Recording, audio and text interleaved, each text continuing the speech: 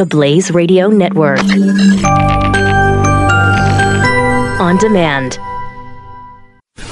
Glenn Beck. The Blaze Radio Network. So let me show you how things are changing. Now, I think these guys, I want to talk to these guys in about a week because I have a feeling things are going to change for them now that they're getting a national attention, which I would find really unfortunate. There are two men in Indiana that were really tired of waiting for the city to repair potholes. So they started a grassroots organization called Open Source Roads. And they started to make an Indianapolis pothole map and where the really bad ones are. And then they were tired of sitting around waiting for the city. So Mike Warren and Chris Lang spent their own money, and they're not wealthy, and they bought asphalt. And now they're going around and they're filling the potholes in the city. Now, they're fans of Ron Swanson from Parks and Recreation. And one of them's he said, I've got a poster on my wall of Ron. And he's basically a libertarian on the show. Yeah. In real life, he does not seem to be at all the actor that portrays him, but yes. Right. Okay. So he said that they have gathered about 5 different friends, these two, and Warren and Lang and sometimes others. They go out on their weekends in their spare time and they fix the worst potholes in the city. We want to fill a lot of potholes. We want people to help out and see that we don't need to rely on this monopoly of a government for it. I want that to be what starts the people taking charge about of their own life and start talking about change. The city is going to fail at their own monopoly. Why should they have that monopoly? The Department of Public Works audit rated the city's roads poor, said it would take $732 million to upgrade them to fair condition. So they don't have a permit for what they're doing. This is awesome. I know. But they say the city and the police officers, they're not stopping them. Betsy Whitmore, chief of communications for the Indianapolis Department of Public Works, said in an email that obtaining a permit to work on city-owned streets and right-of-way is important so the city knows what's going on. What kind of answer is that? I mean, I love that answer. But that's like a Texan. Hey, you just let us know what you're doing in the streets. Can you imagine doing this in New York? I can't. That's, though, also... It seems like a way that they're saying you better get a permit or this is going to stop. No, I don't know. So far, Lang, one of the guys, estimates they spend between $800 and $1,000 for tools and for asphalt. Part of the money came from their own paychecks and donations for their GoFundMe page, campaign to fix MUH, M-U-H, MUH. I love these guys. I know.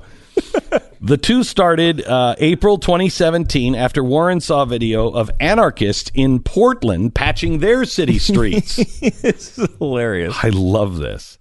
The anarchists in Oregon say that capitalism and government are not necessary for society to function, according to the Oregonian. Okay, so these guys don't necessarily have a lot in common, except, capitalism, all right, in Oregon doesn't work, but they both believe we don't need the government to do the things that they don't do well. We can do this. Lang and Warren say they are not anarchists and do not want to replace the Department of Public Works, but they thought a similar grassroots repair effort would help solve some of the problems on side streets and call on the city to provide better service. That's really interesting because, I mean, one of the classic complaints against libertarianism is, what do you want just private businesses to run all the roads? Yeah, that'd be fantastic. Be, I mean, we could see how it works when you drive around, let's say, a business. Mm-hmm. How many entrances to Walmart are in complete disrepair? They're not, because they want people to drive on those roads and come into the store, so they make sure that they're kept up.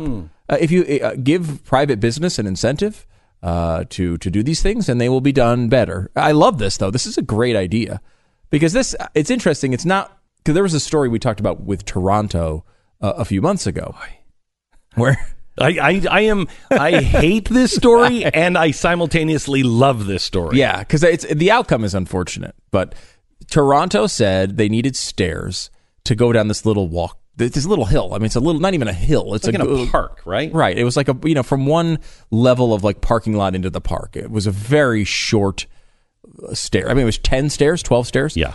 And it was going to be $55,000 to $60,000 for them to install these stairs. Well, a local guy is just like, yeah, what's $55,000?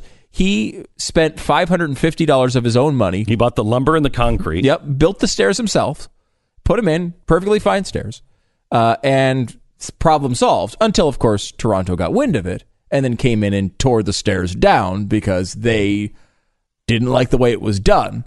Now, of course, you're going to always have those issues. But the point that I think he was trying to make was it doesn't take $60,000 to make stairs. Exactly. It doesn't take that. We all know it doesn't. Yes. I mean, we even hear this with the wall, where they're talking about the wall on the southern border, and they're like, "Oh, it's going to cost $25 billion." And you're just like, $25 billion for a wall?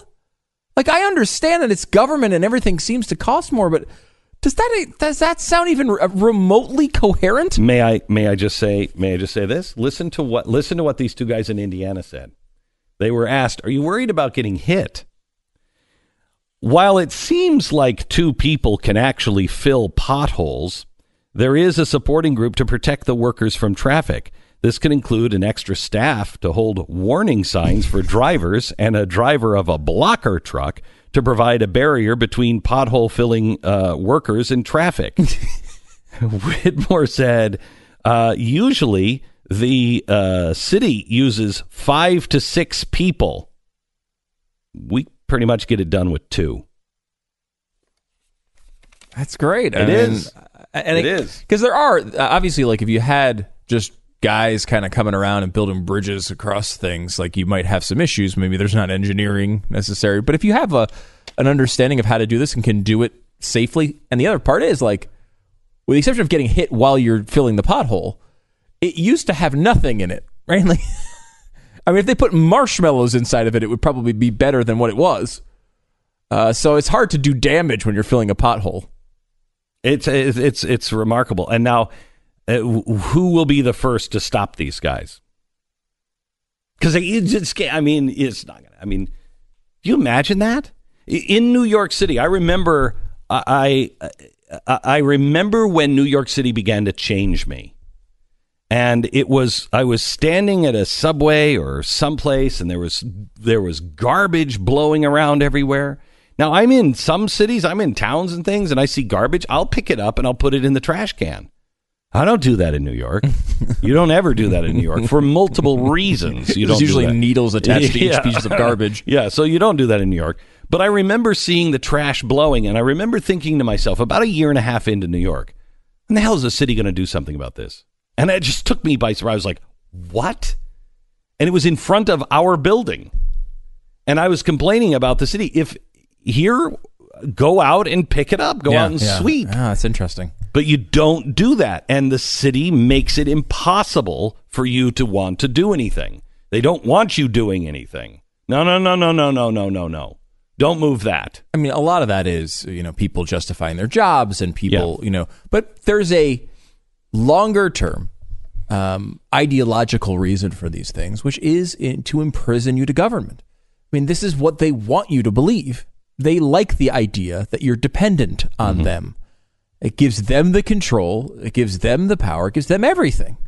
So and again, these are little examples of it, but it goes deeper than this. It's people who used to be, I need to go, oh my God, I lost my job. I need to get a job. Well, then there was people arguing for 99 weeks of unemployment, right? 99 weeks. That was never something like, look, there are reasons that, these things pop up, but it's a change in mindset in which we demand from the government things that we used to demand of ourselves.